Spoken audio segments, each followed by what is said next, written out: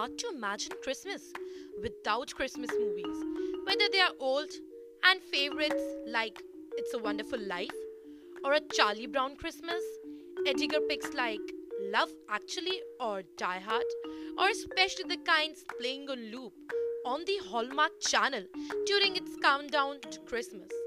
Only a Grinch could fail to innocently enjoy Christmas movies.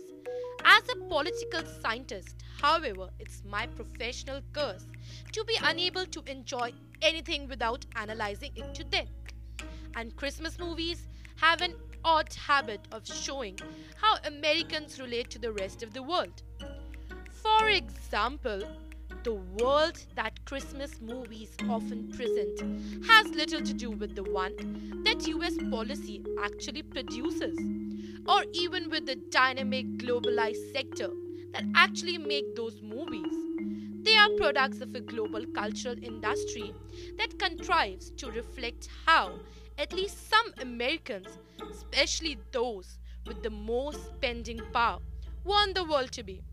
And the world that Americans imagine, they want every Christmas in one that slips further with every year.